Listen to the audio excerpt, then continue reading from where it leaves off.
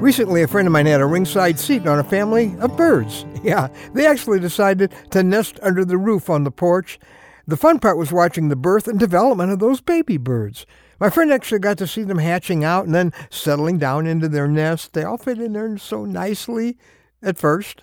See, Mama kept filling their open mouths with more and more food, and the little birdies didn't stay little. They grew, and the nest seemed to shrink. And as it got more and more crowded, each baby did more and more wiggling around to keep his position in the nest.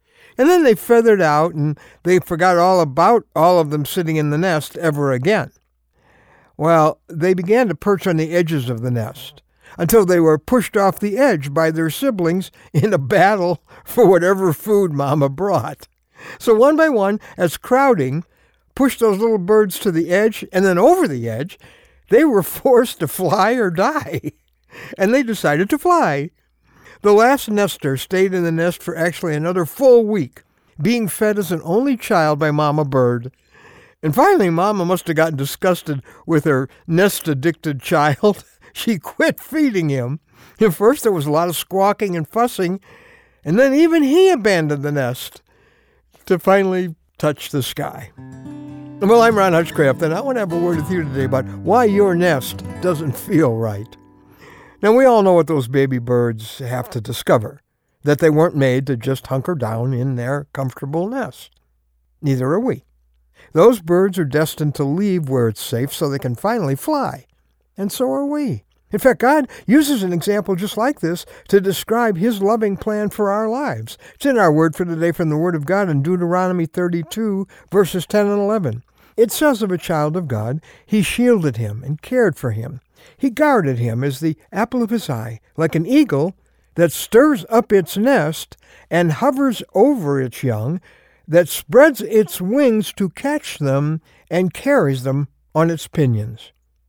The mother eagle actually removes all the cushioning in her nest, and that leaves her eaglets living on just the rocks and the sticks underneath.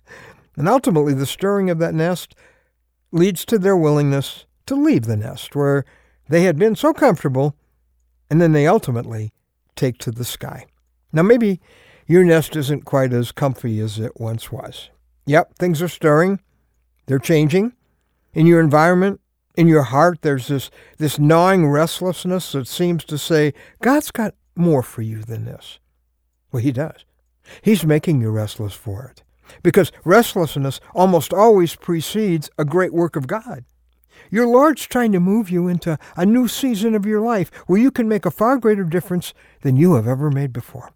But you'll miss it if you insist on staying where it's safe. Financially safe, geographically safe, occupationally safe, where it's methodologically safe, socially safe. Abraham would have never discovered God's amazing plans for his life unless he was first willing to leave the safety and prosperity of a familiar and secure place. The disciples would have always been just another bunch of fishermen unless they'd been willing to abandon the security of their career for the call of Jesus. Peter could have never known what it was to walk on water if he hadn't gotten out of that boat, and neither will you. God has much more of him that he wants you to experience. But it'll only happen if you move beyond all your security blankets and you abandon yourself to total trust in him. He has so much more he wants to do with your life. But it's beyond your comfort zone.